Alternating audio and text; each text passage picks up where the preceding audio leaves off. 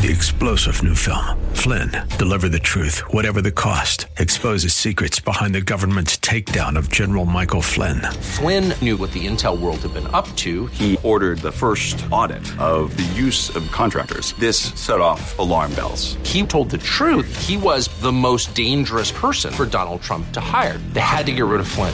Flynn, deliver the truth, whatever the cost. Available now. Watch it today. Go to salemnow.com. salemnow.com. Hi, it's Hugh Hewitt. Welcome to this special edition of Highly Concentrated Hugh with Dan Senor about his book, The Genius of Israel, and about Israel on 10/6 and Israel after 10/7.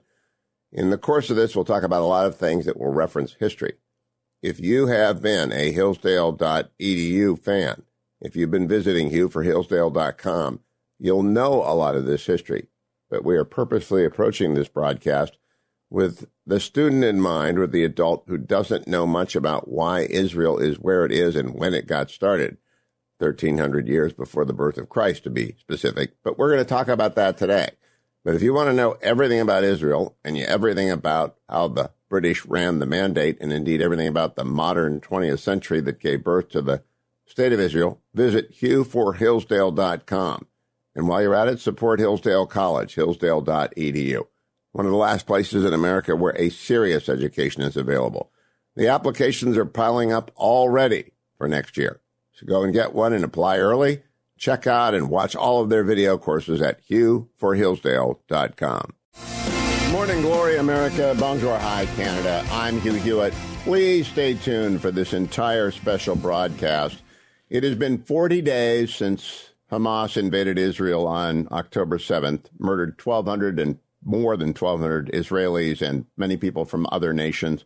They kidnapped 240 people. They wounded 5,500 more. But indeed, all of the 9.8 million Israelis have been wounded, as have been Jews worldwide. And one of the voices of sanity who've helped me get an understanding of this and lead me through it is my guest, Dan Senor. Dan is the author of this brand new book, The Genius of Israel, which had actually arrived in my home before 10/7. I had begun it. I was looking forward to talking to Dan or his co-author, Saul Singer, about it, but now it's become indispensable, as has Dan's podcast, Call Me Back. Good morning, Dan Senor. I wish it was a better circumstance under which to talk to you, but The Genius of Israel is a magnificent book, and I'm glad to have you on in person. Hugh, thank you so much. You have been covering the hell out of this post-October 7th world for Israel. And I choose that word hell carefully because it has been a hell for anyone who is involved in Israel, cares about Israel, knows about Israel, or anyone who's just on the side of forces of civilization against the forces of barbarism. So it's been a hell. But I got to say, a lot of journalists have been covering this in a very superficial way, and I'm just grateful for the level of attention and care and detail you've applied to it. It's a complicated issue. Well, Dan, thank you. Genius of Israel helped me get an understanding, and your conversations on Call Me Back are absolutely indispensable. And you find superstars that I've never met before. I just had on Dr. Orr, and he comes on like once a week, and I know Michael, but I'd never heard of Aviv Redig-Gur, and now I read everything he writes or says and speaks, and I don't think I agree with him politically, but I don't really care. He knows Israel, and I thought we would use this broadcast, which will turn into a podcast, to benefit people who are just ignorant, not stupid, just ignorant. And I want to begin with you by going back 4,000 years. Jews have been in their land since what, 1300 BC? Is that about right, Dan? Yeah, something like that. Yeah. Wow. We're going far back. Yep. And then Moses, that's when Moses comes in, and they stay there with many wars and many disasters until 70 AD, when the Romans get mad at the Jews and they destroy the Second Temple and the diaspora occurs. And nobody with a brain disputes this history, right? 70 AD, the Jews get dispersed around the world. Is that correct?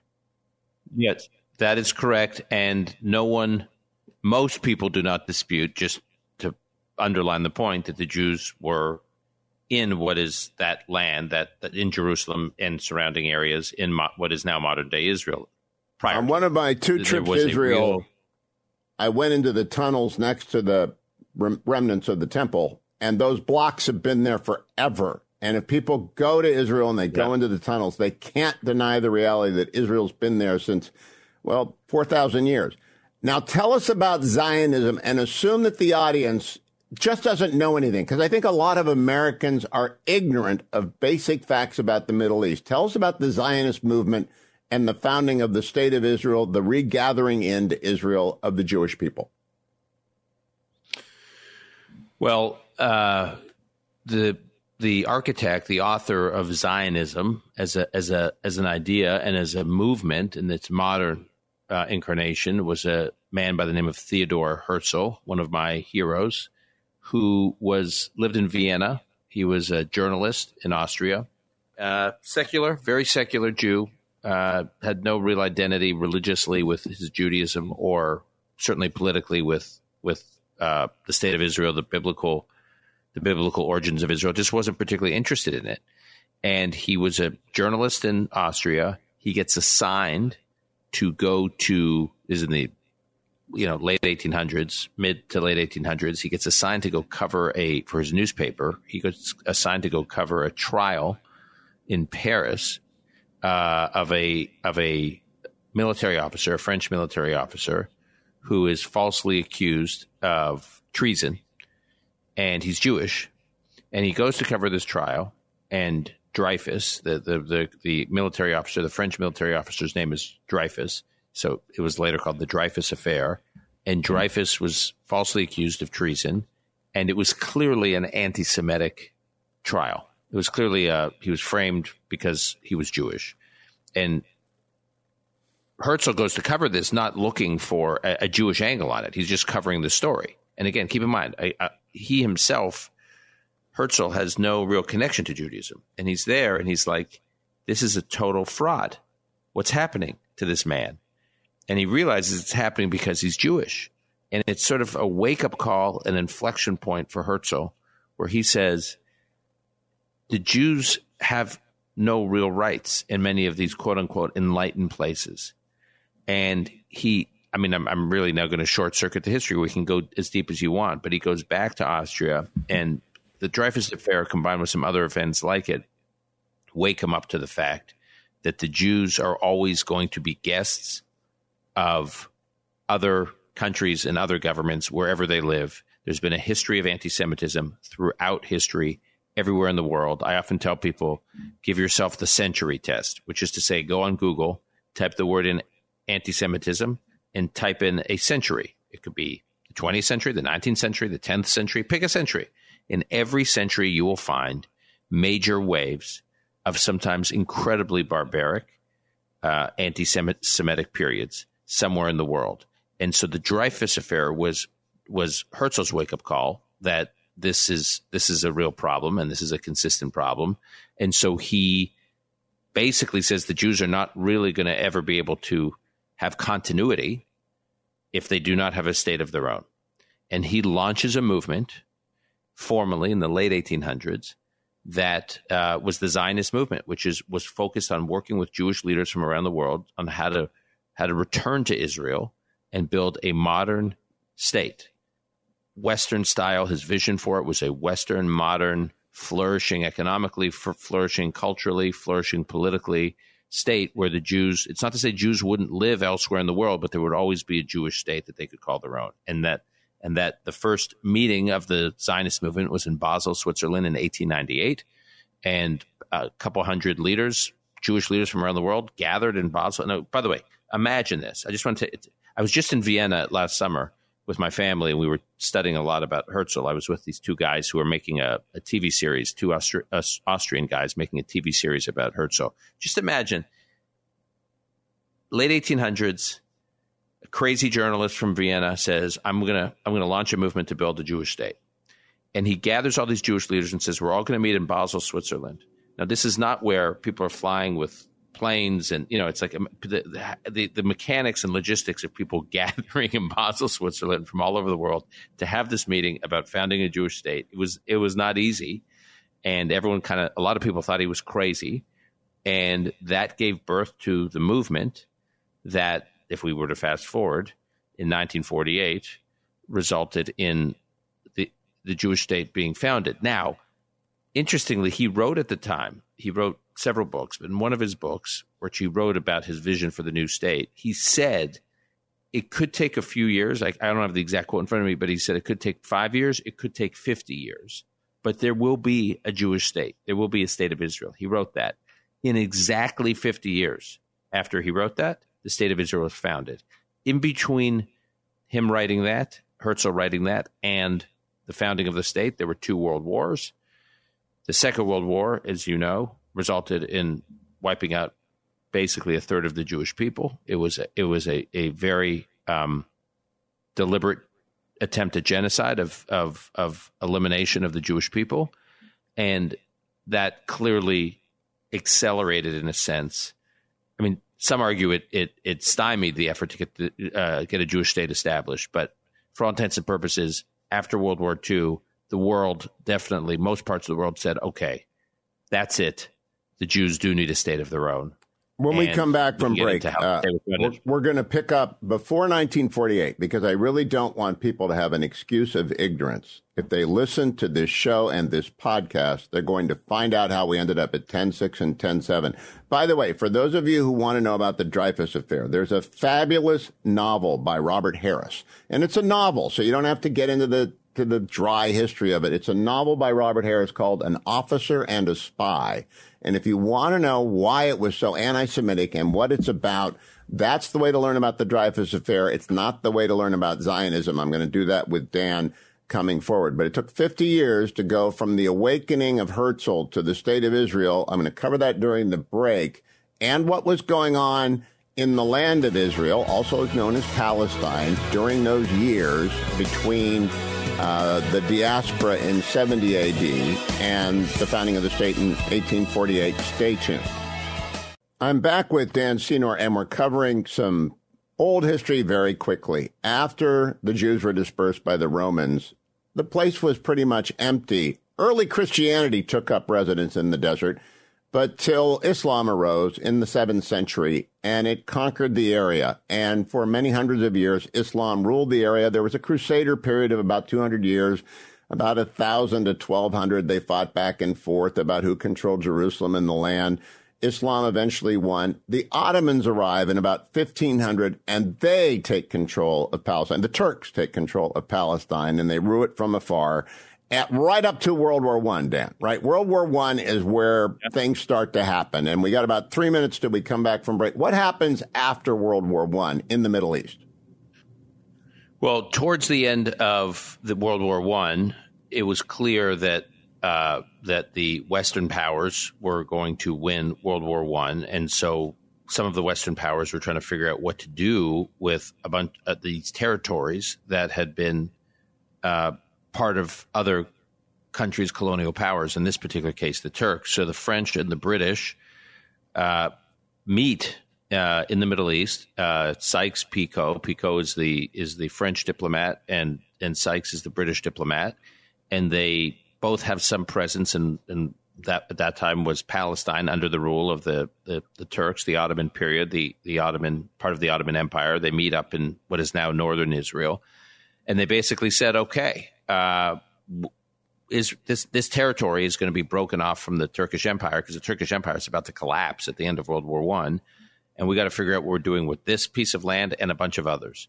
And that particular piece of land, which was, prior to the state of Israel's founding, obviously well before it, is agreed would be under British occupation. So it'll become part of the British Empire. It'll effectively translate from the Turkish Empire to the British Empire. So from the end of World War I until, we'll get into it, 1948, the British are in control of what they called at the time Palestine, which was pre-state Israel, and the British were they had a colonial presence there the way they had a colonial presence in India and other parts of the world. It was just another piece of land in the broader global British Empire. It was called the British Mandate.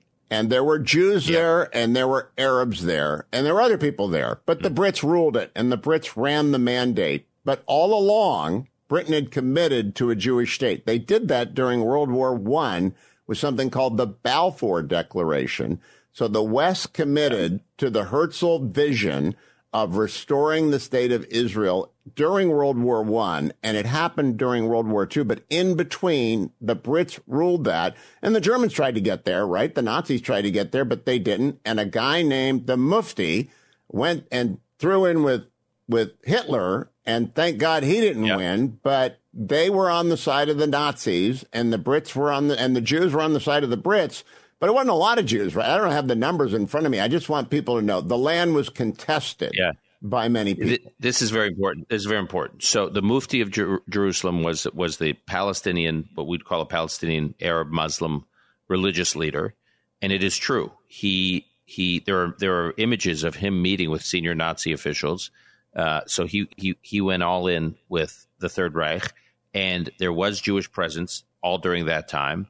And Balfour, who issued the Balfour Declaration, which recently celebrated its 100-year anniversary, is one of the most important documents in Zionist history. If you want to really study Zionist history, Google the Balfour, Balfour, the Balfour Declaration, because what it makes clear is in that declaration that the British, even when they were ruling that land, they said the Jews have always had a presence here.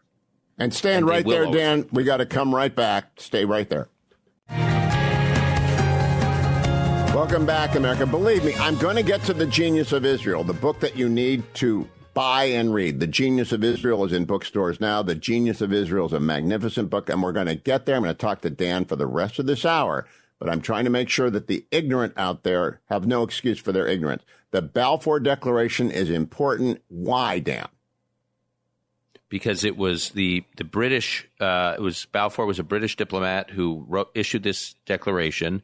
I encourage your listeners to Google it. It's an important document in Zionist history because it establishes the British are ruling.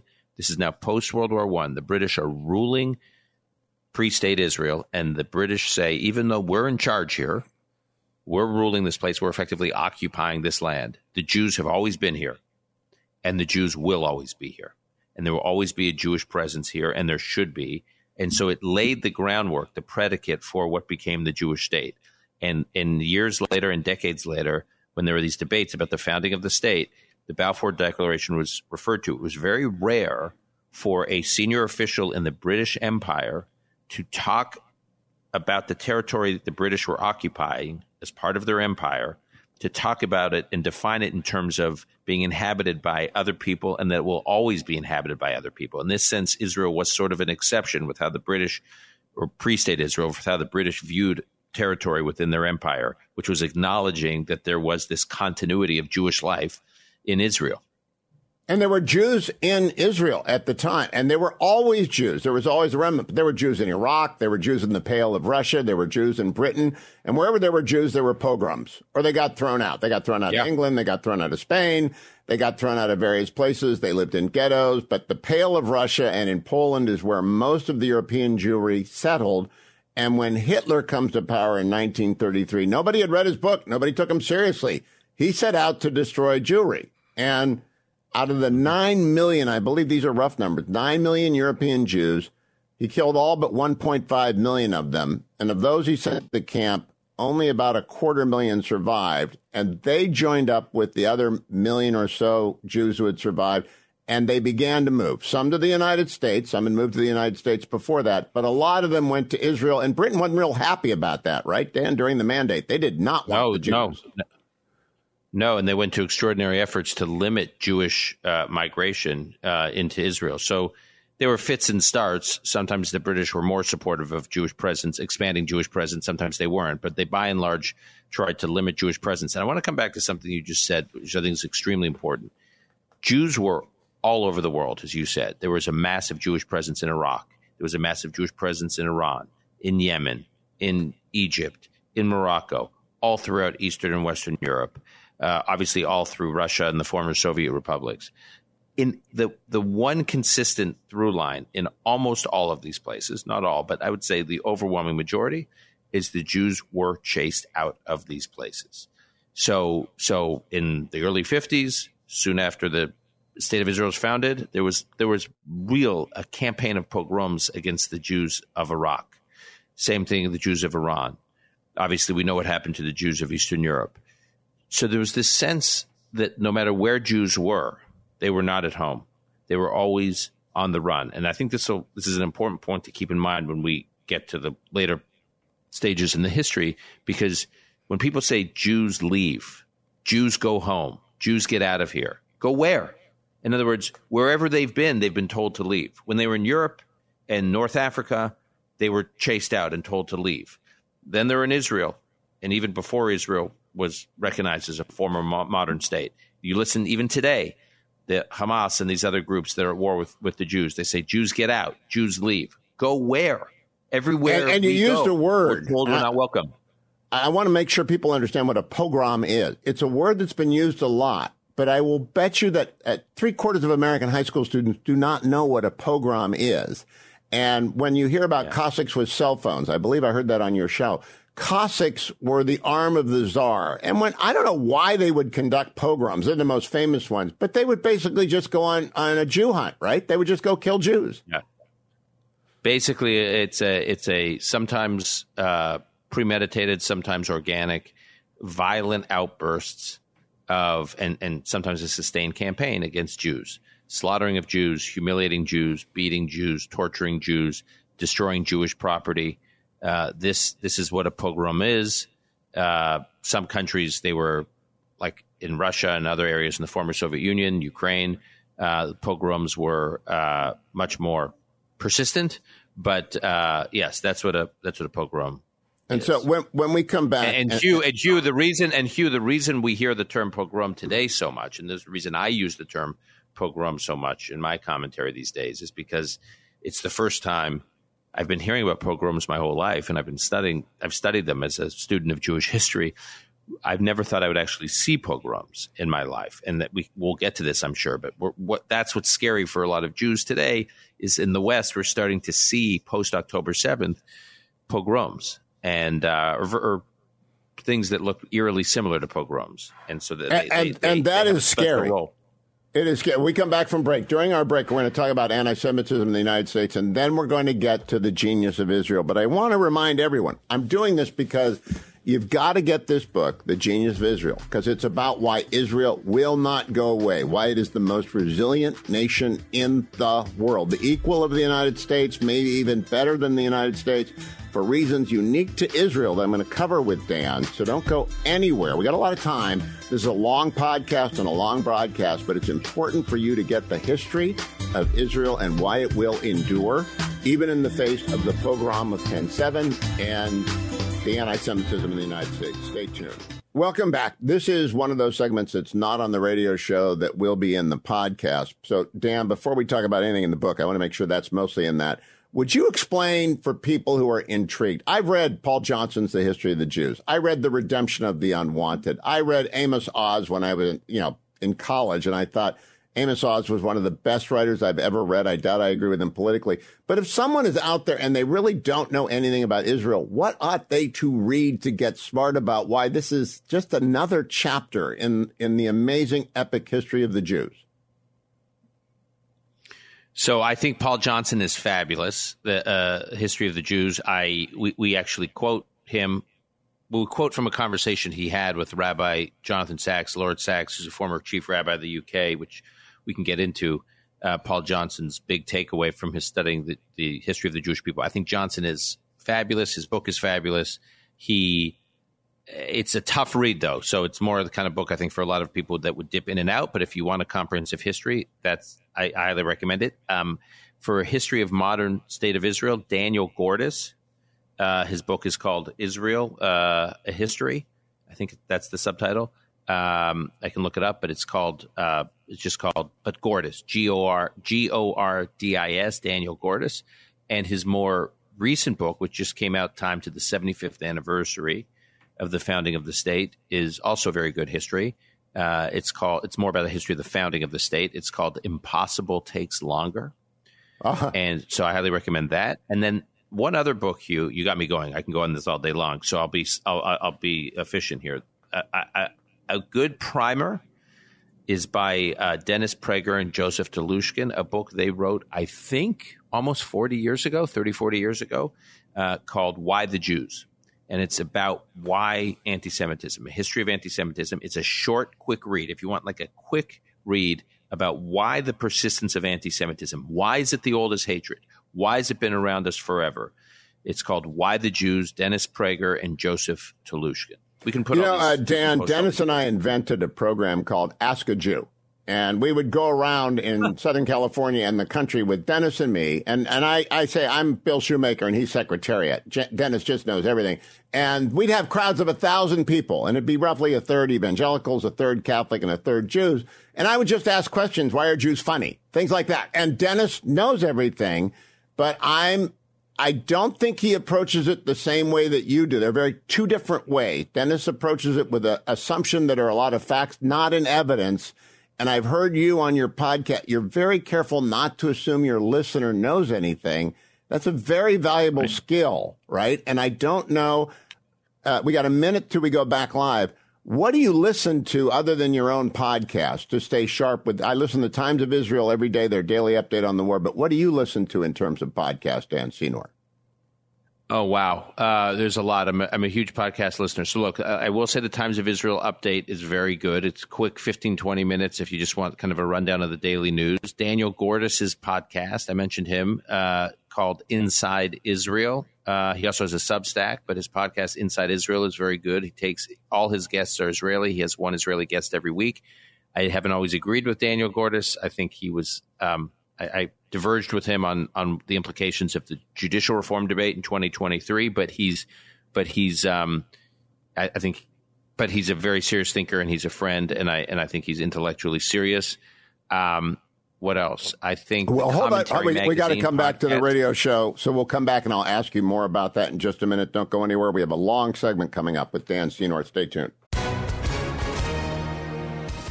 Hi, everyone. If you've been injured in an accident that was not your fault, listen up. We have legal professionals standing by to answer your questions for free. Call now and find out if you have a case and how much it's potentially worth. Call 800-702-5400.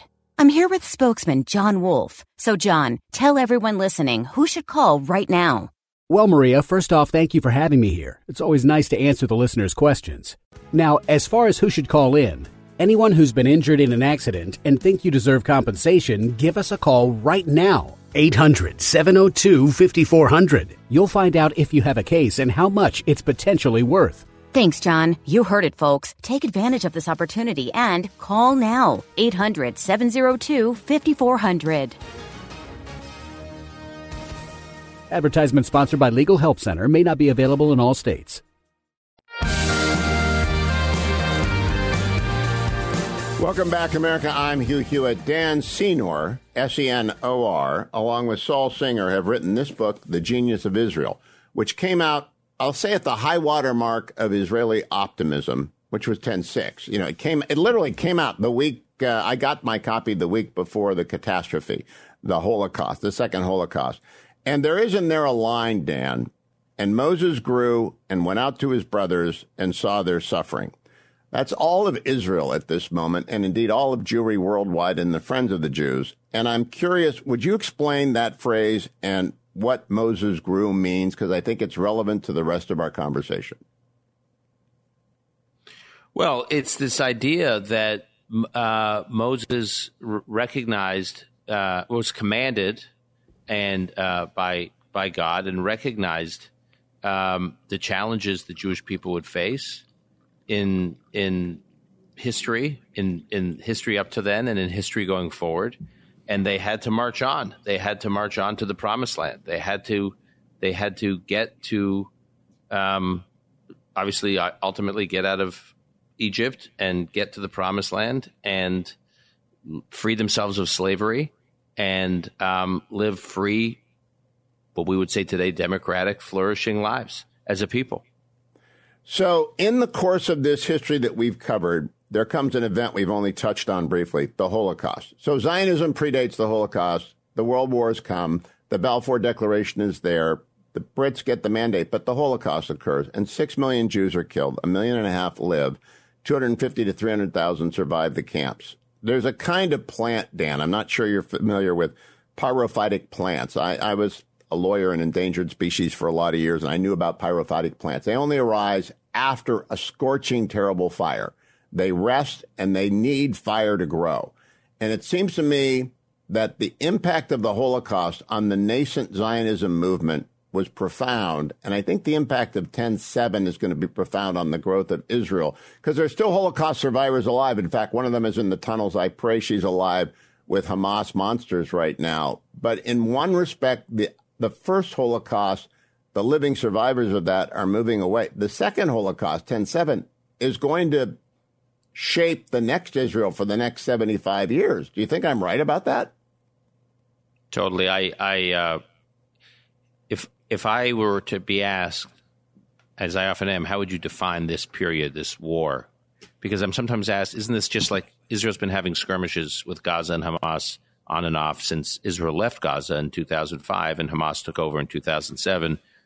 Israel's been having every couple of years some kind of rockets get fired. Israel takes a military action in response. Then there's a ceasefire. Isn't this more of that? And I say no. I actually say this will be remembered as the war that changed everything.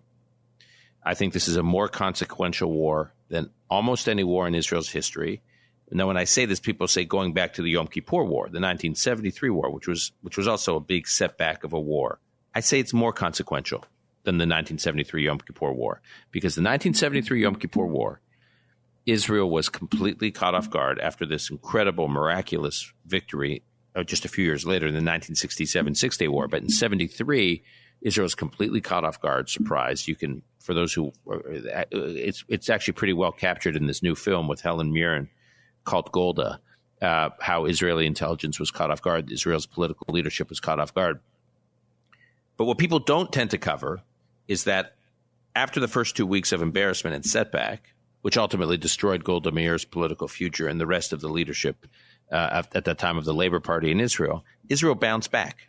And Israel went on to win the war and defeated Egypt and defeated Syria and could have basically was encircling Damascus and Cairo and could have taken those cities if Israel wanted to. They ultimately didn't. And what Israel ultimately did in the comeback of that war is proved Egypt's military and Syria's army military to be paper tigers.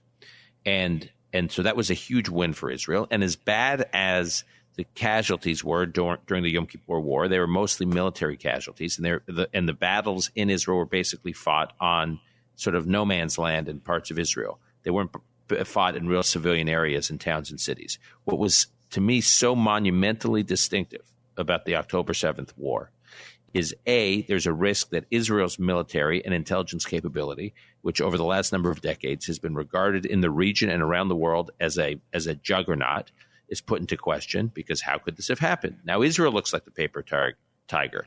Bunch of ragtag militias, guys with, pickup trucks and motorcycles storm in and cause all this damage. Now, it turns out they were much more sophisticated than they appear, but we can come back to that. And so Israel was completely caught off guard. And two, and what was scariest to me as a Jew, and I know a number of Israelis feel this way, is the savagery, the slaughtering of civilians in southern Israel that went on for hours and hours, where they took over 22 communities in southern Israel. And Israel had never experienced that before. They'd never fought a war like that on their own territory, with so many civilians being slaughtered, tortured, kidnapped, taken hostage. This was a whole new level of insecurity felt by the Jewish people. As one scholar put it to me, it was like, for those 12 hours when the worst fighting was happening in southern Israel on October 7th, it was like the Jewish state didn't exist. All that Herzl fought for, that you and I were talking about earlier, all the visionaries behind the building of the state, it was like all of that was washed away. That for those 12 hours, the Jewish people were back to not having a state and not having an army. And that was such a wake-up call for Israelis across the political spectrum.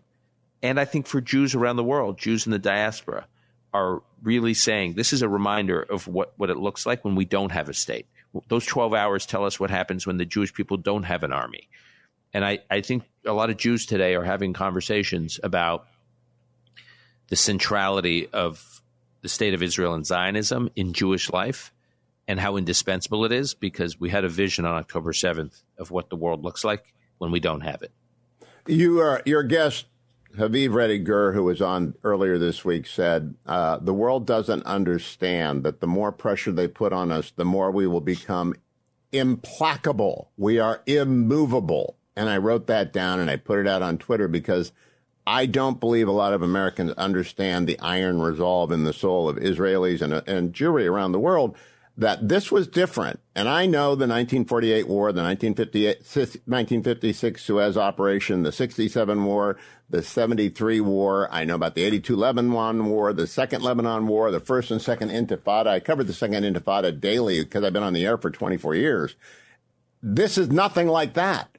This was pre-civilization level savagery.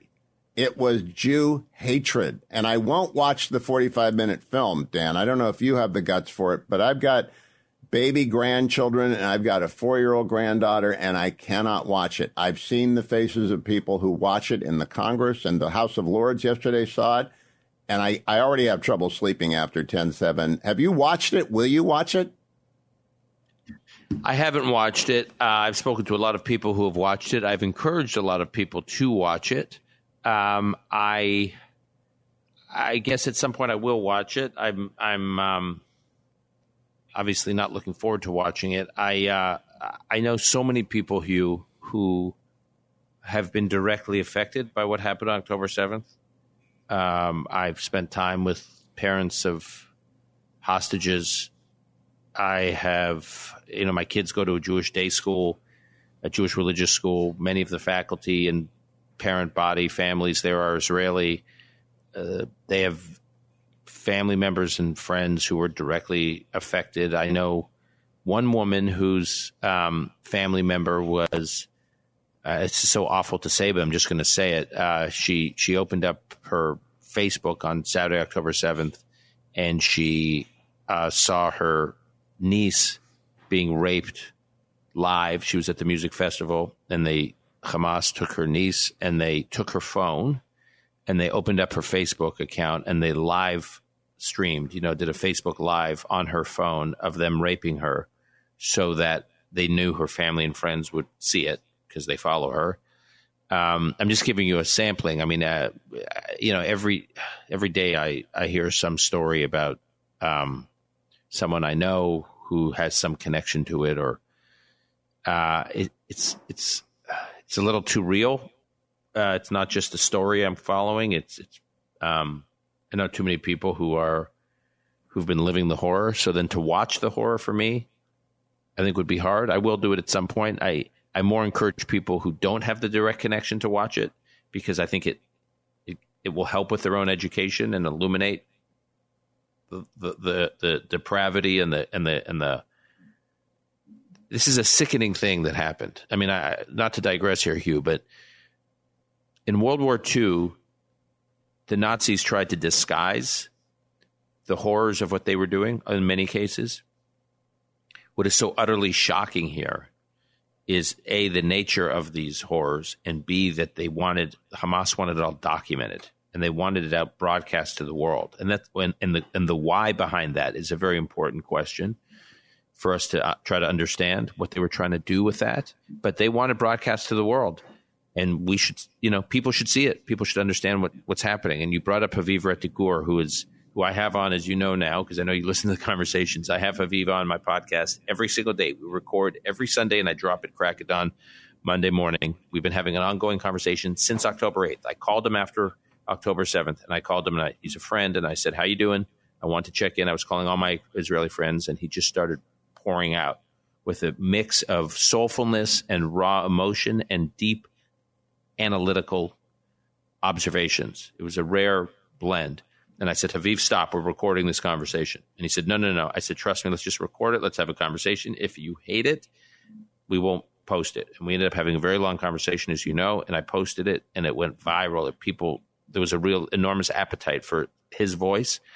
And we agreed we were just going to have that conversation. It's almost like a journal for him of this time. And every Sunday we have a conversation. And the most recent episode, which you're referring to, I thought he made this point that caught me off guard because I hadn't really considered it.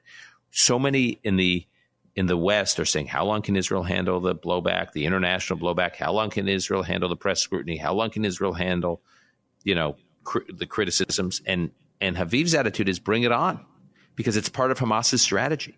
Hamas wants to catalyze that blowback against Israel because it thinks it ultimately reigns in Israel. It removes Israel's options. And with the blowback being turned to 11 on the volume dial, like if the blowback is at peak intensity, and Israel still says, we don't care. We're still going to defend our people. We're still going to defend our borders. Stand right there. The strategy for Hamas wouldn't have worked. It happened yesterday. Justin Trudeau did it yesterday. Macron did it last week. And if you listen to Call Me Back or you've read The Genius of Israel, you know it doesn't matter. In fact, it increases the implacability and the resolve of the Israelis to get their people back and to destroy Hamas. And we'll talk about the second half of this show. The next 45 minutes is about the genius of Israel and why they are prepared to be resilient and rebound. Stay tuned, America. I'm Hugh Hewitt. Welcome back. This is one of the off-air segments that's in the podcast. Dan Senor, can you explain, and my Hebrew is terrible, right? I mispronounce English all the time, so help me out. Machinat, or machina, it's a quality. Machina, yeah. Yeah, explain that to people, because when I bought your book and I listened to it, and I said, I can't ever spell that. I'm going to have Senor explain that to people, because that was a revelation. Mechina. So I will say, Hugh, I got to tell you, we use a number of Hebrew words in this book, as you know. There's kibush, there's chevra, there's mechina. There's a lot of Hebrew words we use, which I'm happy to talk about all of them. Readers love these words. People who aren't Jewish, they love learning about these words. It's quite interesting to me. Yeah, I know people are like really into it. So mechina is a program that was really just established in the last decade or decade and a half, which is, as you know, most Israelis serve in compulsory military service, age 18, 19, 20, 21, and males for 3 years, females for 2 years, unless they go on into officer training school or they serve in one of the elite units, which has a longer time commitment. But otherwise, it's just the 2 to 3 year period. You can do it's the equivalent of a gap year, which is between high school and serving the military. So you delay your military service by a year. That's one place you can have a mechina program, or you can do a mechina program right after your military service. But what it is there's different forms of it, different programs, but it's basically you're with something like 40 to 50 Israelis of your age group from all across Israeli life, religious life, secular to Orthodox, political life, right to left, people from the, very urban areas of Tel Aviv to the struggling towns and the periphery. It's people from all walks of life. They mix them up in these programs. You're with them for a year and you study. You study religious texts, you study historical texts, you study modern political texts, you study literature. It's to have all these people who have different viewpoints and different perspectives studying together ideas and works of literature that deal with Jewish life in biblical times and modern times. And then you live together in different parts of the country, and you also do community work. So you volunteer in struggling communities, working with youth who are at risk. And so it's a combination of sort of a form of service, communal service, and studying with people who are a mix of the tapestry of Israeli life. And it's becoming increasingly popular. It's sort of a leadership training program, a civilian leadership training program. And again, you can do it pre-Army service or post-Army service. And the reason it matters, I'm trying to figure out the building blocks of recovery, because I think everyone in Israel is traumatized, and there are many building blocks of recovery. The IDF is the most important one. I'll come to that on one of the on-air.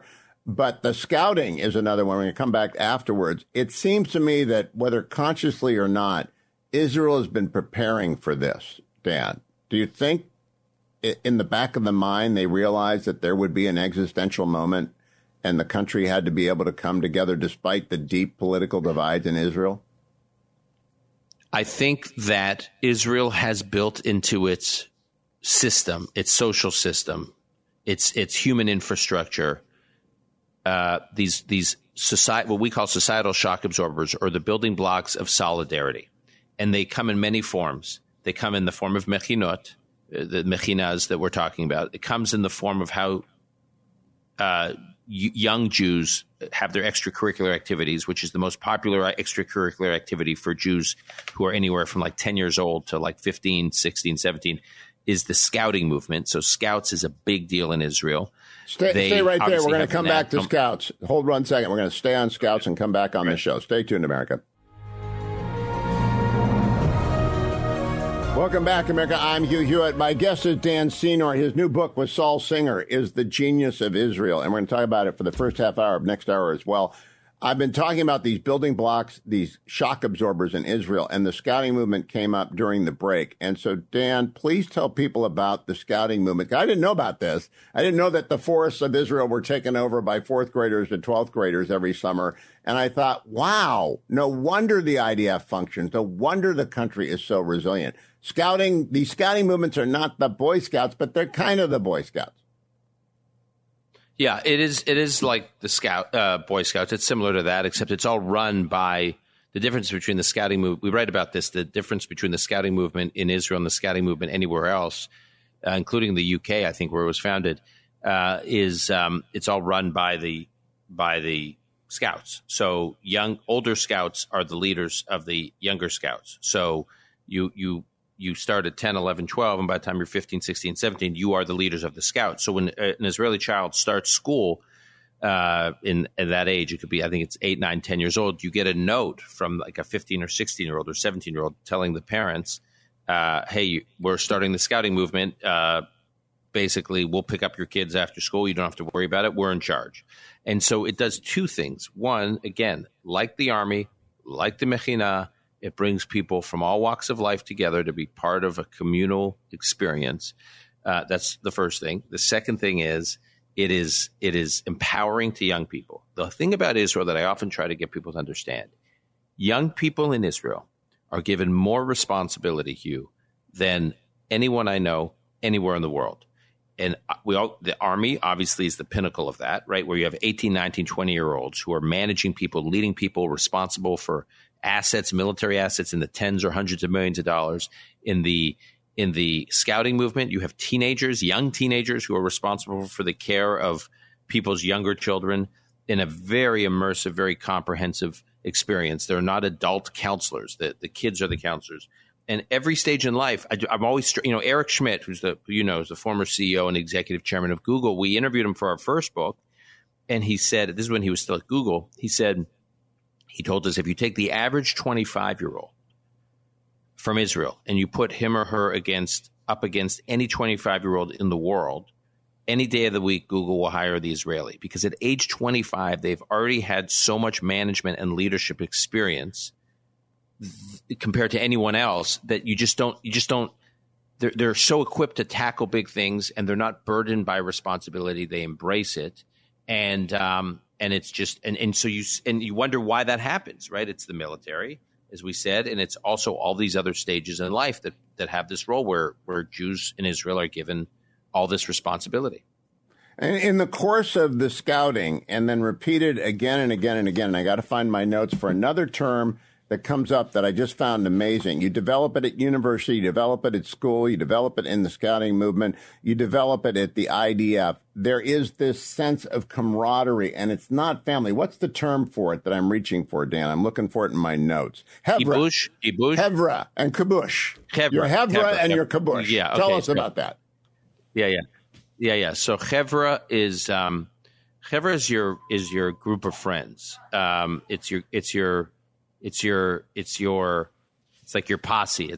They're your pals that come from a very they're not superficial relationships. They're your chevra. Could be from school, your school life. Their chevra usually is from the army. People who've served together in the army. It could be chevra as a group you may study with, religious, do regular religious study with. But it's the nucleus of your friendship circle. And you usually have your chevra for life, and you're with them for life. And these aren't competitive relationships. These are people who are like your brotherhood or your sisterhood. It's like they're almost like family. That's your chevra, and they're lifelong relationships. Gibush is a sense of it's like a verb for bonding. It's the experience. A way to say it is I went on a hike with my chevra to have some gibush. Gibush is the act of bonding, the act of deep hanging out.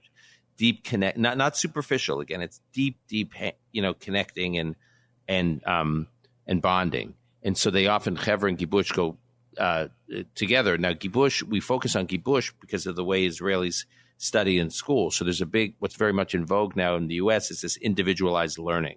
Meet the student where he is. And it's all focused on the individual student, individual excellence, personalized learning. And they tried that in Israel, and it backfired because the education leaders and the parents both said, but wait a minute, all this individualized learning, we're losing the kibush. We're losing the sense of being part of something larger than yourself in the class. And isn't it more powerful if people are learning together and learning to live together and learn from one another and learning to advance together? And I will say, Hugh, one of the most important, I'm asked now since the book has come out, what can the United States learn from Israel, right? Israel is flourishing, even though it's just had this major setback. It's flourishing, and Israeli life is dynamic, and the U.S. is not flourishing, right? We have a real social crisis in the U.S. And what can we learn? And I say the way young Jews think about themselves as something larger than their own individual excellence, which we can come back to. And it's not politics. It's important it's not politics, because politics make people into opponents, and kibush make people into citizens.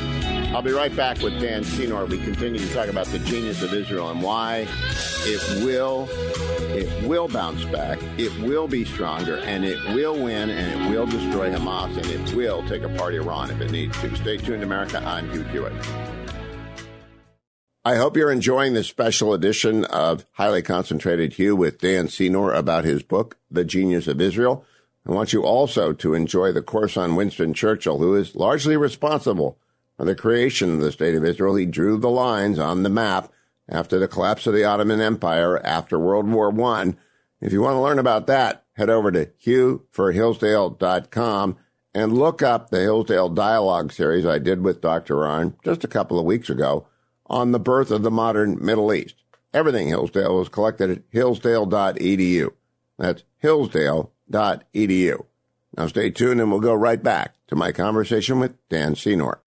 I'm back now with Dan Senor, and I want to pick up on the kibush, but I want to pick up on something that has been happening this week, Dan, in parallel to the March for Israel. I was very pleased to go to the March for Israel, but some new friends are here from England, and they're trying to build in the United States what they've built in England, something called the Forum Network Forum.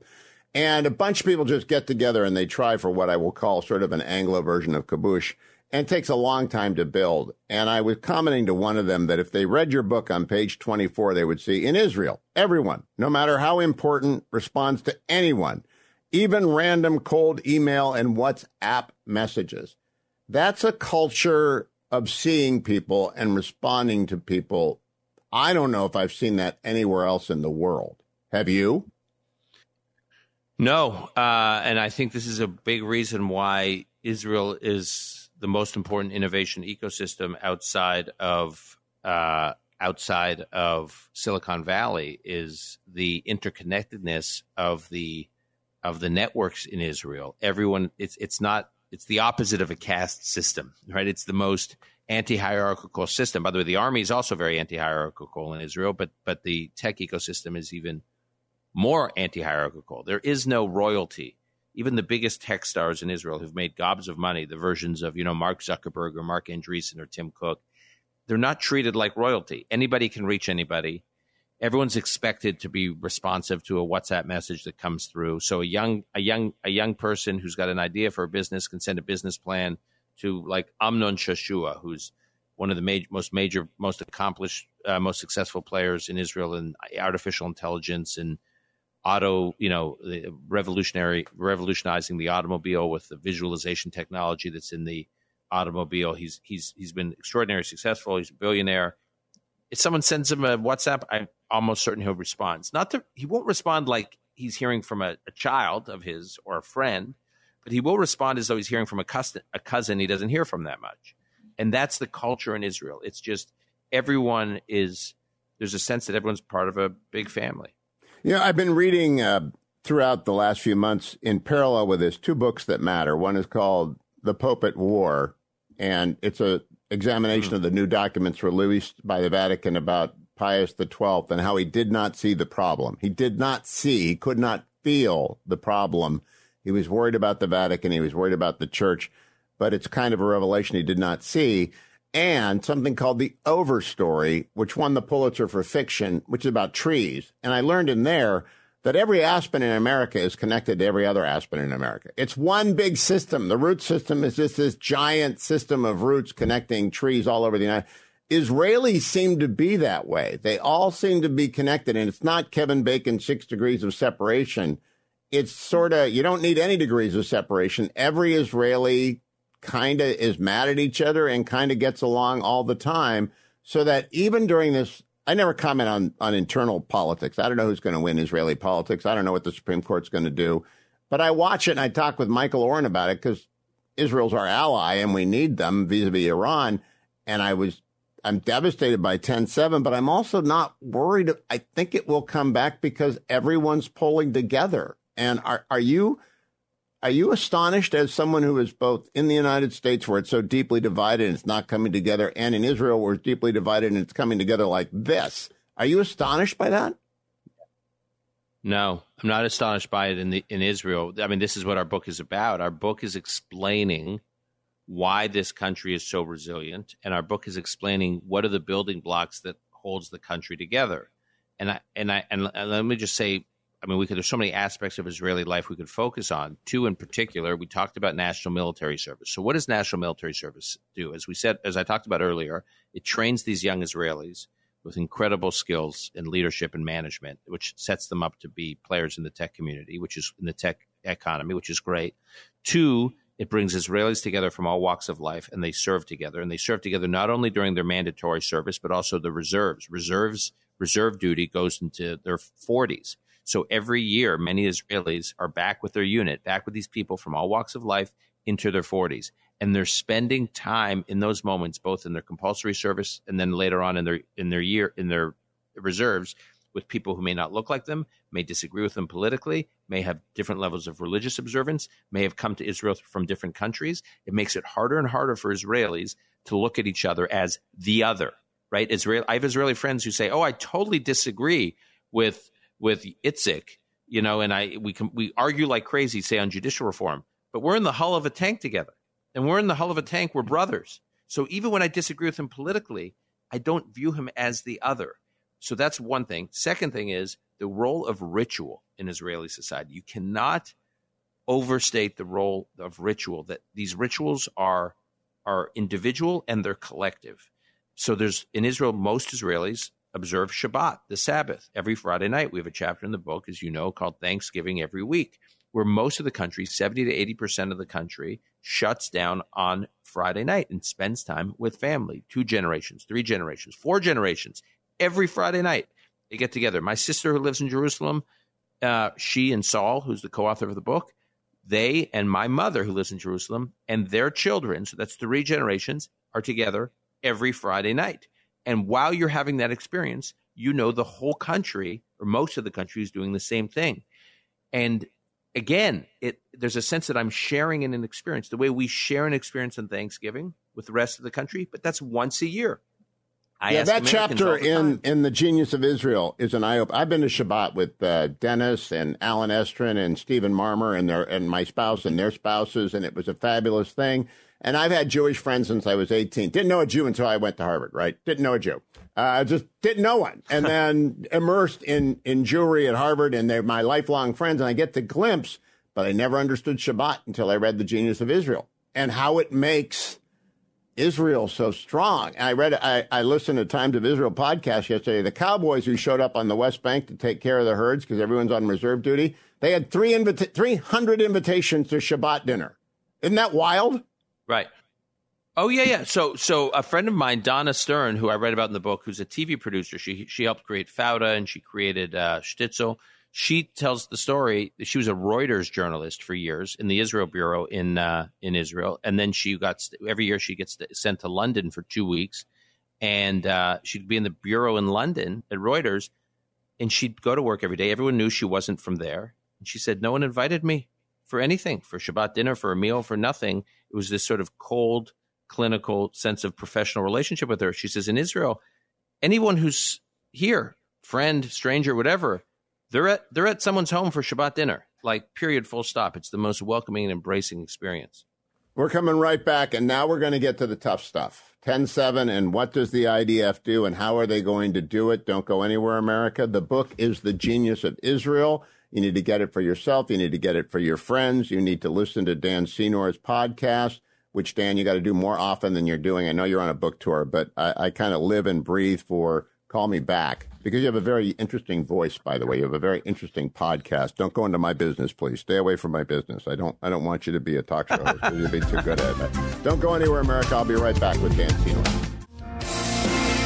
Morning Glory, America. Bonjour. Hi, Canada. I'm Hugh Hewitt. I've never done this before. I've been doing this show for 23 years. I've never spent this much time with an author, but Dan Senor is the author of The Genius of Israel, and his brand new book, along with Saul Singer, is must read. His podcast, Call Me Back, is a must listen to. And the reason I'm doing it is I think 10-7, like 9/11, is a dividing line.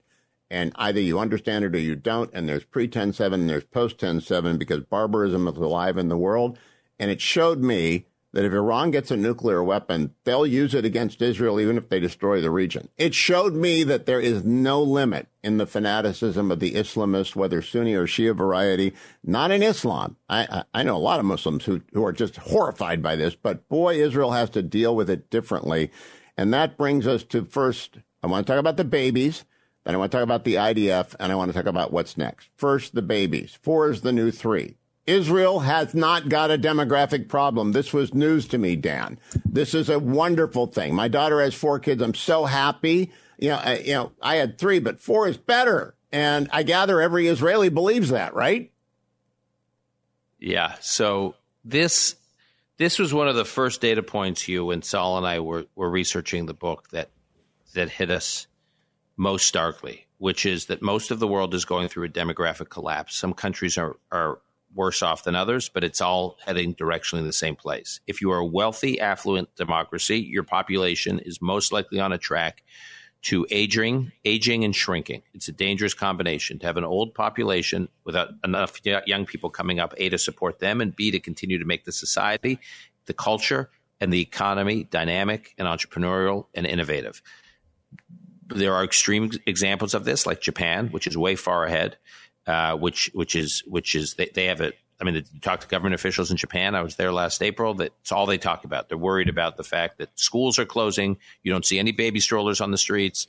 There's just a sense that they're aging, as they put it gracefully, but it's sort of it's a depressing situation. And to give you one stat, Hugh, which we have in the book, which to me says it all, is in Japan today, and has been the case for the last few years, the market for adult diapers is larger than the market for baby diapers.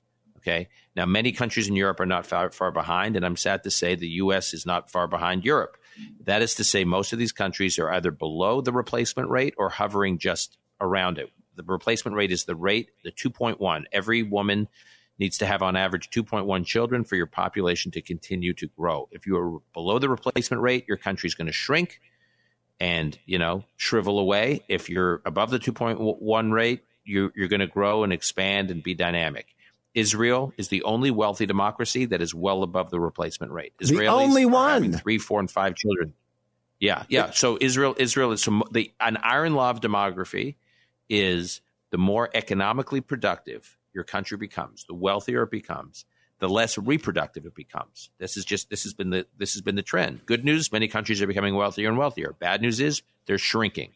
Israel is the only country that's becoming wealthier and wealthier, and people are having more and more kids. Now, when I tell people this, they say, oh, it's just the ultra-religious Jews. It's the Haredim. It's the ultra-religious Jews, which is true. They are having a lot of kids. But that's not why Israel's having this massive demographic growth. It's because the secular Jews in Israel are also having a lot of kids.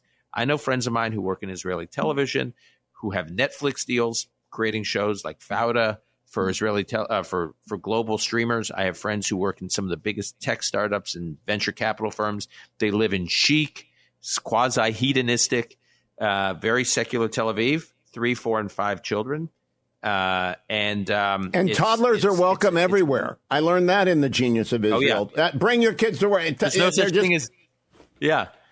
thing as date night. The fanciest, most chic restaurants in Israel, you'll see kids running all over the place. And by the way, Hugh, it creates a sense of when it's everywhere, you think you should have it too because it's so accepted. And also people bring their kids to work. It's not uncommon to bring little ones to work. Conan O'Brien did this fantastic special. He used to do these specials where he'd travel to countries and learn about different countries. So he goes to Israel and he wants to learn about the tech scene, the high-tech scene. So he goes to Waze, the company Waze, which was founded in Israel. And he goes to Waze and he walks in and he sees all these little kids. He says, we cite it in the book. He says, what are all these children doing here? What are you running, a child labor camp here? Because kids are just welcome everywhere. And when kids are everywhere, it makes you feel like kids are just part of the experience. It's not a distraction of your life. It's part of your life. It's not a burden. It's flourish. It's welcomed. It's encouraged. It's like Catholic Mass, Dan. If you're not Catholic, but at Mass, the kids who aren't in the cry room are screaming, and Catholics are used to it, and it's a good thing because the parish is growing. And I think it makes you happier if you have kids at work and all that stuff going on. Now I want to go to the IDF because it's going to take a lot. The IDF requires 2.8 years out of every male, 2 years out of every female.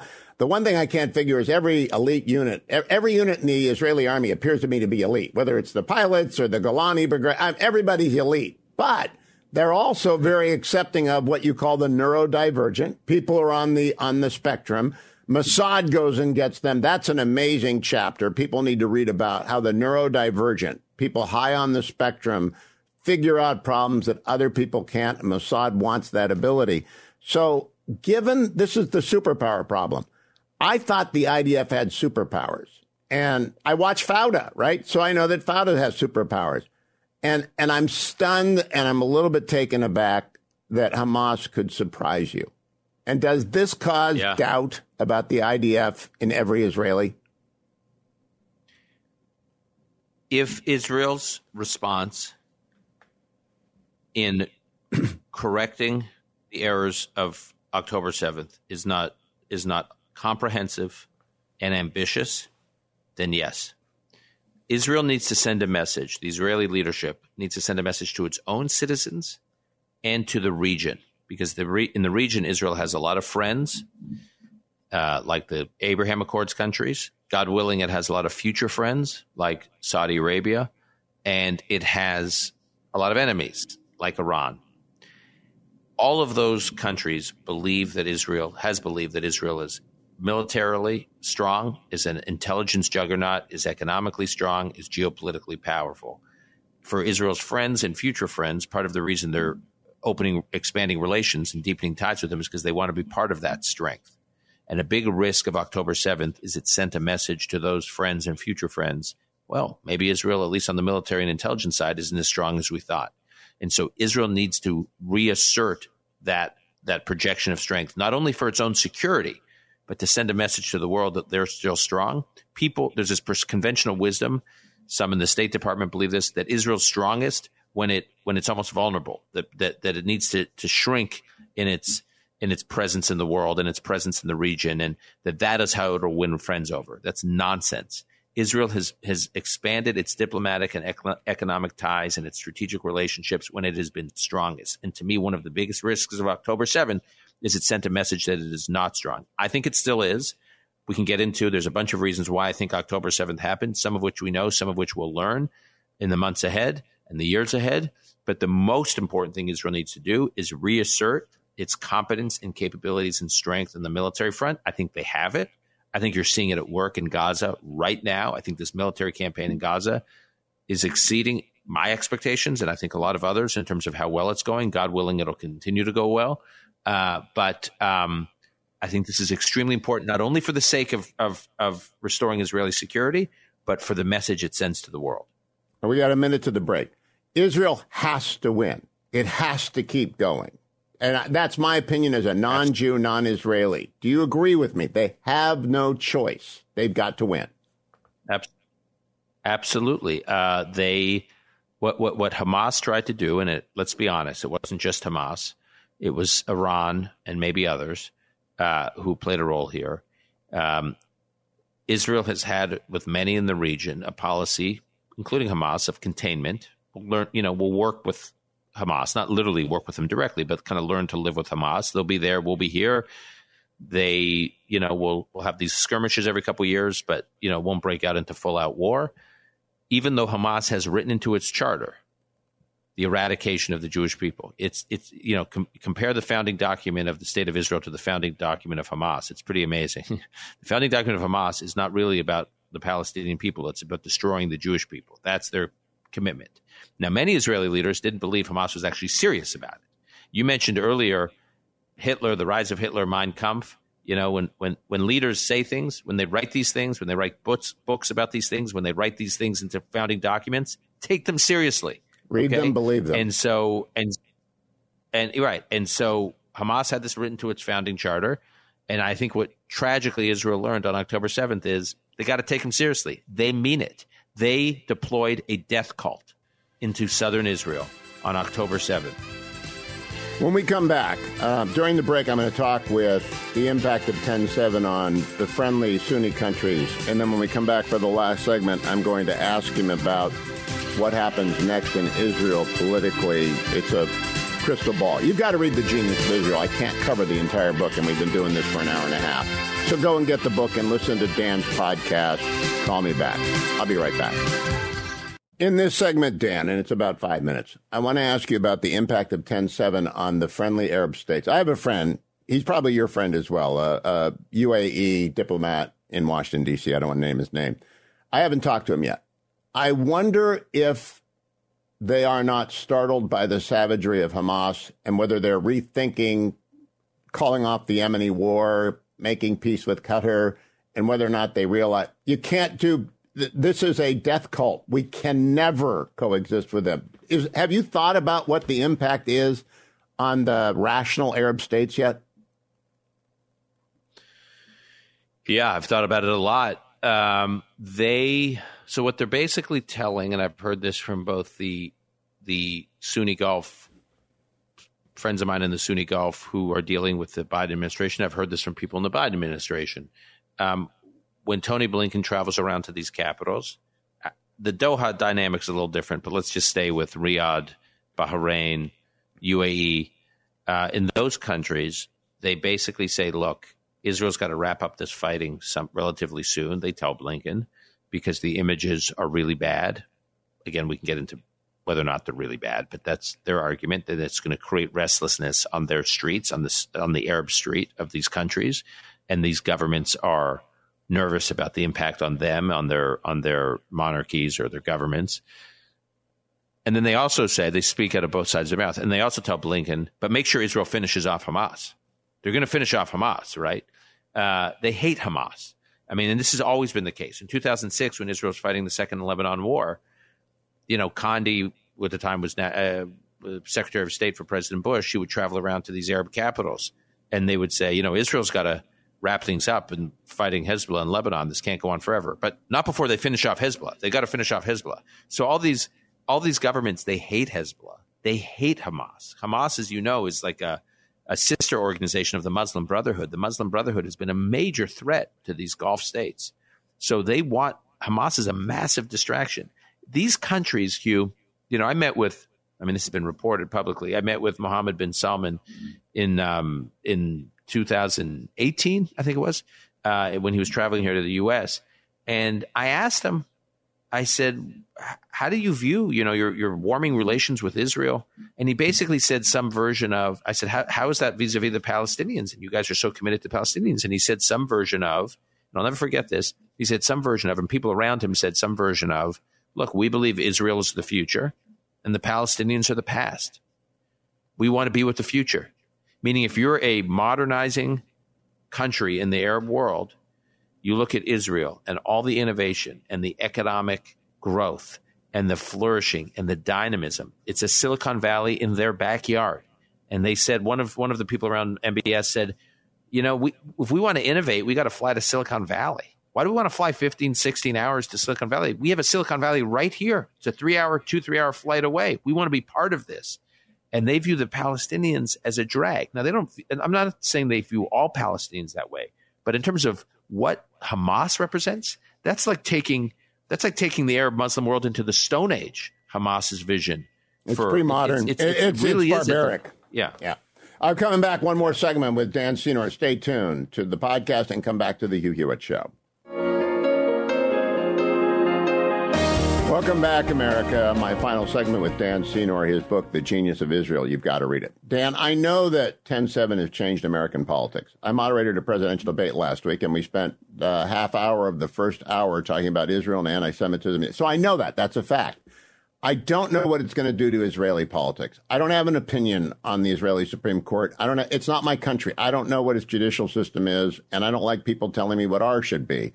But you tell me what you think is going to happen in Israel after the war, which I hope and pray is done within 3 months. It might take longer. But what do you think is going to happen in Israel after the war? Yeah, just on the timing, I think the major fighting will be done much sooner than that. I think Israel's making much more progress than even Israel thought. But obviously then there's this transition period where Israel will be in Gaza providing some security until the vacuum is filled with the future political leadership. That may take some time.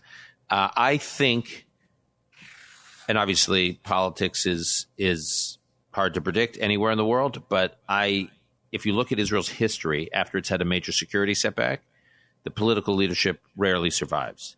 The Yom Kippur War, which we talked at the beginning of our conversation this morning, basically ended Golda Meir's career and basically ended the Labor Party, her Labor Party's leadership for a generation.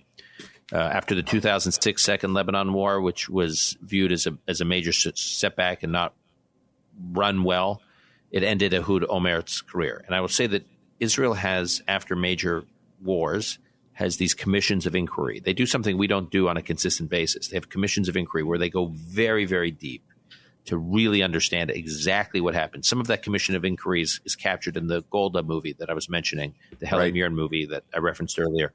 They go deep. The commission of inquiry, if you want to read a commission of inquiry after the one after the Second Lebanon War, it is deep. It goes deep. And Israel's going to have that after the October 7th war is complete. And I think it's going to be deeper than anyone can imagine. It's going to be a whole other level of depth. And sadly, as I know him personally, Benjamin Netanyahu, he's been a friend on and off over many years. I see him with some regularity when I've gone to Israel over time. I sadly, tragically think it's going to be extremely damaging for him. And I just don't see how he survives politically. Now, he's a magician politically, and he can pull a rabbit out of the hat, as he's been proven to do in the past. He's Israel's longest-serving prime minister. But I just think the lapses here were too great. And it's not going to be just him.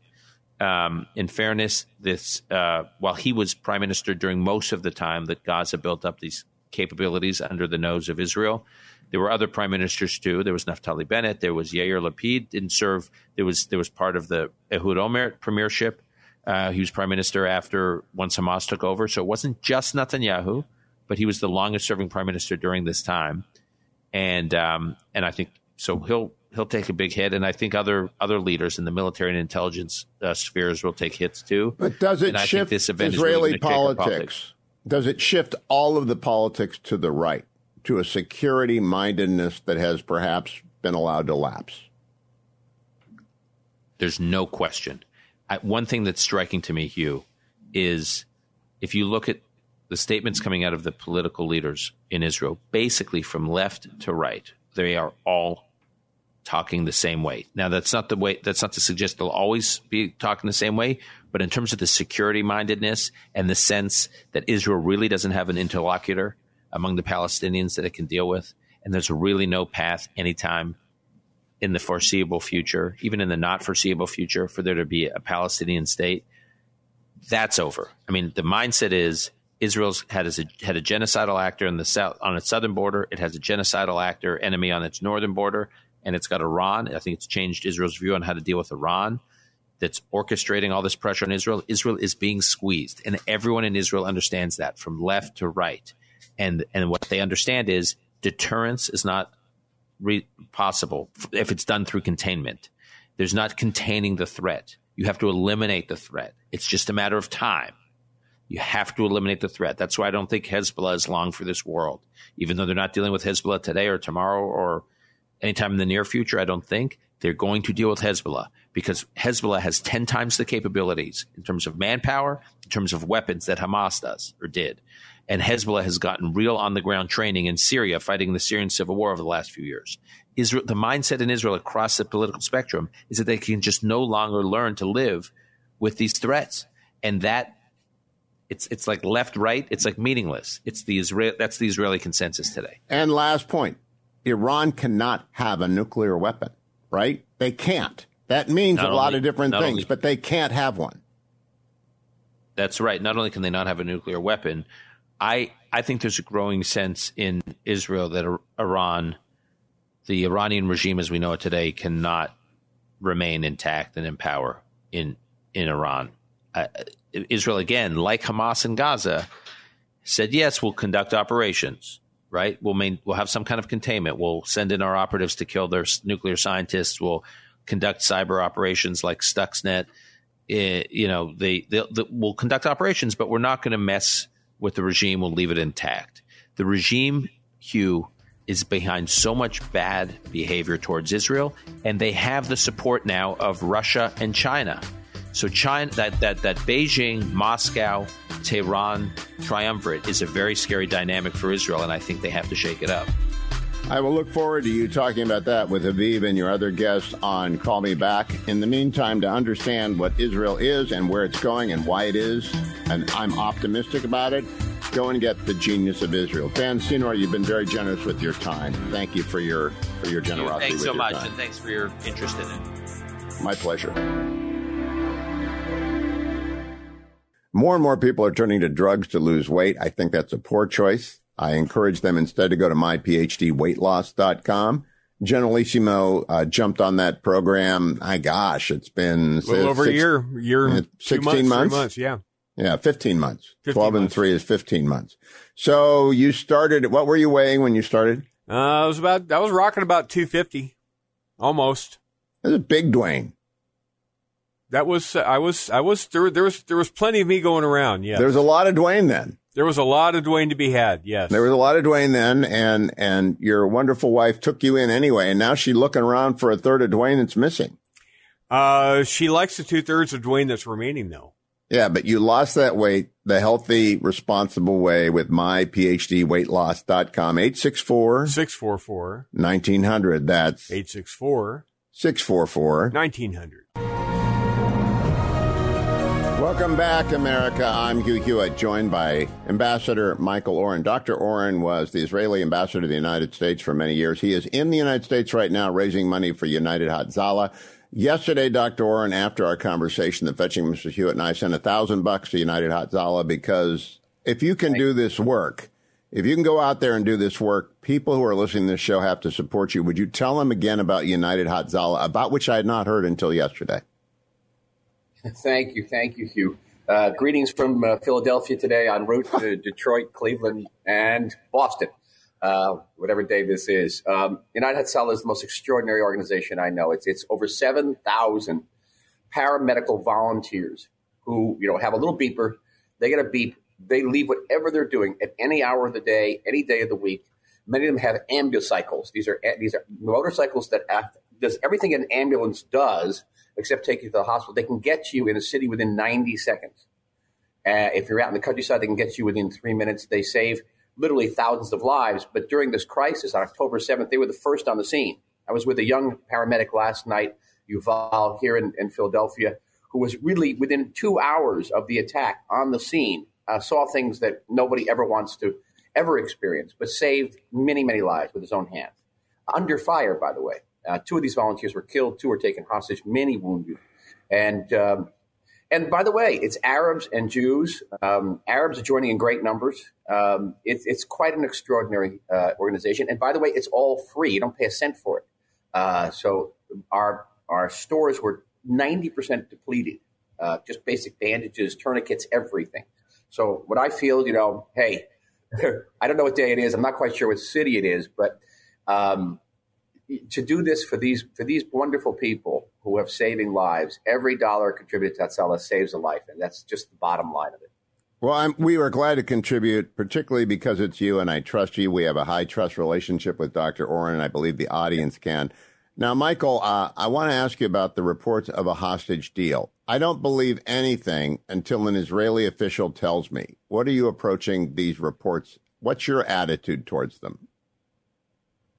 Well, again, same thing. The scuttlebutt. The scuttlebutt has 50 to 100 hostages, women, children, sick people, in return for 3 to 5 days ceasefire. And I have two problems with it. I mean, one is every day of a ceasefire costs us in terms of soldier lives. It may save a hostage life. It's going to cost us a soldier's life because Hamas is going to use it to reorganize, supply up on ammunition, everything, move troops around in better ways, move terrorists around. There's also the question of, okay, who gets out and who stays in? And that creates a huge problem domestically within Israel. Imagine if, you have a loved one that's in, doesn't get out, but your neighbor has a loved one who's a hostage and does get out. That creates a real imbalance. You can say, okay, women and children, sick people, but then, what constitutes a child? What constitutes a sick person? It's going to get dicey. But let's leave it aside and no. Can I talk a little bit about the president's press conference last night? Because I was on Anderson Cooper live doing it, and I think I said something that I want your listeners to hear. Now, if you noticed, here it was a historic meeting, a very important meeting, the head of the two greatest superpowers in the world. And when it came to answering questions from the press corps, I would say about 70% of the questions were not about China, not about the United States, not about fentanyl, but about Gaza. And the questions from the mainstream press were overwhelmingly hostile to Israel, of course, by implication. When is the United States going to put its foot down and stop the massacre of thousands of Palestinians? When is the United States going to put its foot down and stop the desecration, destruction of Palestinian hospitals, et cetera? I don't know if you're watching this, Hugh. And I got to say, it came my turn to speak, and I was quite, I was taken aback. You say you're shocked but not surprised by any of these questions. But Joe really handled himself very, very well. He didn't give an inch. He didn't give a fraction of an inch. He says Israel has the right to defend itself. Israel's going to keep going until Hamas can no longer murder Israelis. They're using these hospitals Hamas is using these hospitals as headquarters. I mean, basically, didn't give an inch. And when it came my turn to talk, I think I said something I've been dying to say for a long time. I waited for this opportunity. This is what I said. People have been saying for weeks now, and you have these petitions that are being submitted from ex-State Department people and staffers on the Hill saying the administration's position in supporting Israel is hurting America internationally. It's weakening America in the Middle East. It's weakening America, in every place you can possibly weaken. It is just the opposite. The world is watching to see whether the United States stands by its allies. The world is watching to see if the United States is, after years of isolationism, is willing to project power. The Chinese are watching. They're seeing whether the United States stands by Israel and the United States is willing to use those aircraft carriers, and they're drawing conclusions about Taiwan. I think the Russians are going to draw conclusions about Ukraine, too. This is an historic moment. And, again, the politics, but this guy stood really, really strong last night. And that's the message that has to go out. America is back. America is willing to stand by its allies, and all these other bad actors had better take notice. I'm glad he did that. I applaud the president when he does something well. I don't applaud him when he says crazy stuff in the Oval or Jake Sullivan says stuff. Don't go anywhere, Michael. I want to tape 3 extra minutes for you that I'll play on the podcast about Justin Trudeau, because I made the mistake of reading about Justin Trudeau right before I tried to go to sleep last night. And I was so angry that it took me a while to get to sleep. So I'm going to ask Michael Oren about that. Dan Senor is coming up next hour.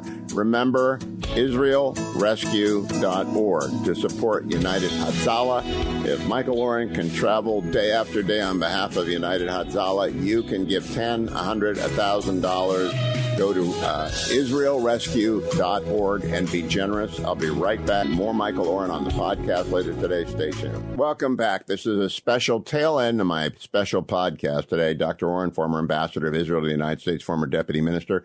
Dr. Oren, Justin Trudeau yesterday assailed Israel again. And in this, he mimics other people. Is he ignorant or is he evil? Because I really don't understand how the Canadians are stuck with this guy. He's an invertebrate. Invertebrate. I don't think honestly, sometimes I was just up in Toronto talking to the community there. I spoke to about 1,200 supporters of Israel in Toronto. Their general feeling is that, their feeling, and not mine, is that he's not the brightest bulb on the tree and he doesn't have a backbone. And that's what I think. And just going to go with the wind. And I've had some interaction with him. And this community, I correspond with John Baird. Do you remember John? No. John was he was a foreign minister of Canada under the very pro-Israel government, and these people are distraught, and the pro-Israel community in Canada, which is a very big community, is distraught by this.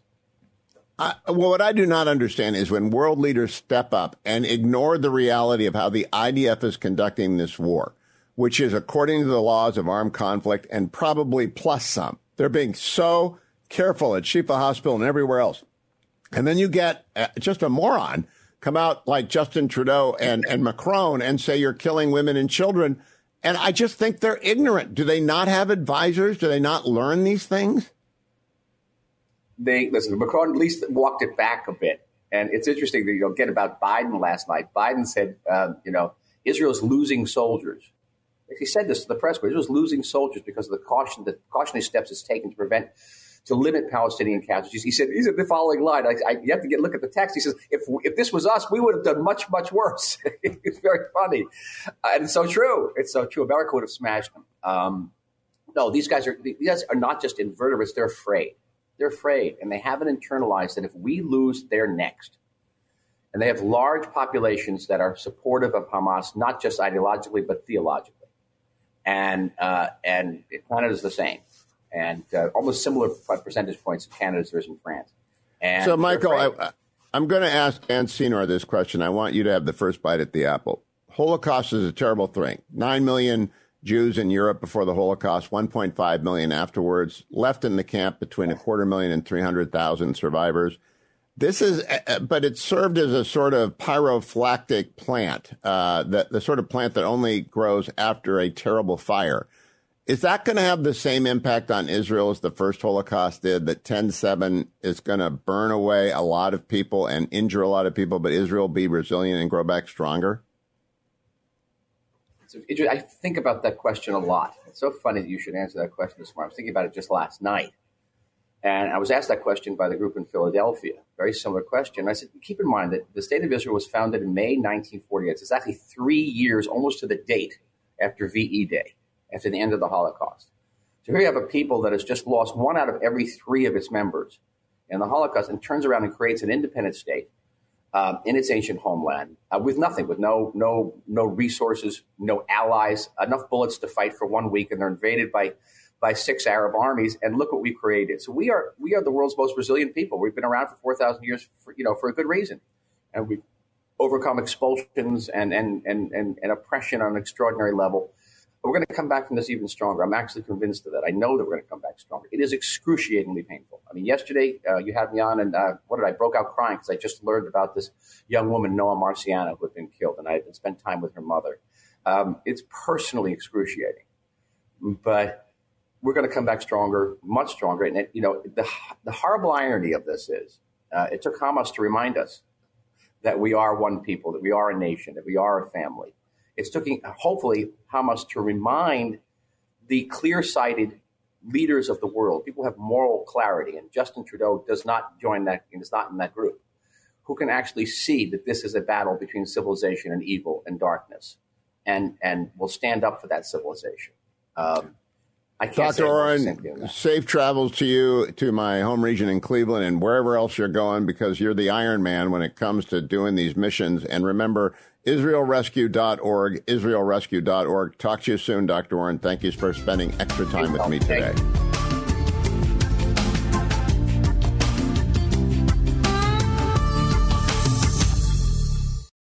Three-star General Michael J. Flynn, head of the Pentagon Intelligence Agency, knew all the government's dirty secrets. He was one of the most respected generals in the military. Flynn knew what the intel world had been up to. He understood its funding. He ordered the first audit of the use of contractors. This set off alarm bells.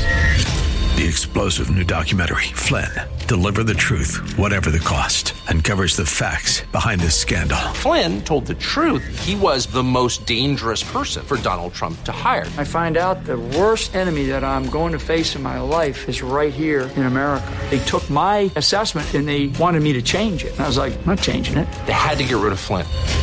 With in-depth interviews, archival footage, and never-before-seen personal records of the man behind the headlines. I just felt like I was drowning. Flynn, Deliver the Truth, Whatever the Cost. Available now. Watch it today. Go to salemnow.com. salemnow.com.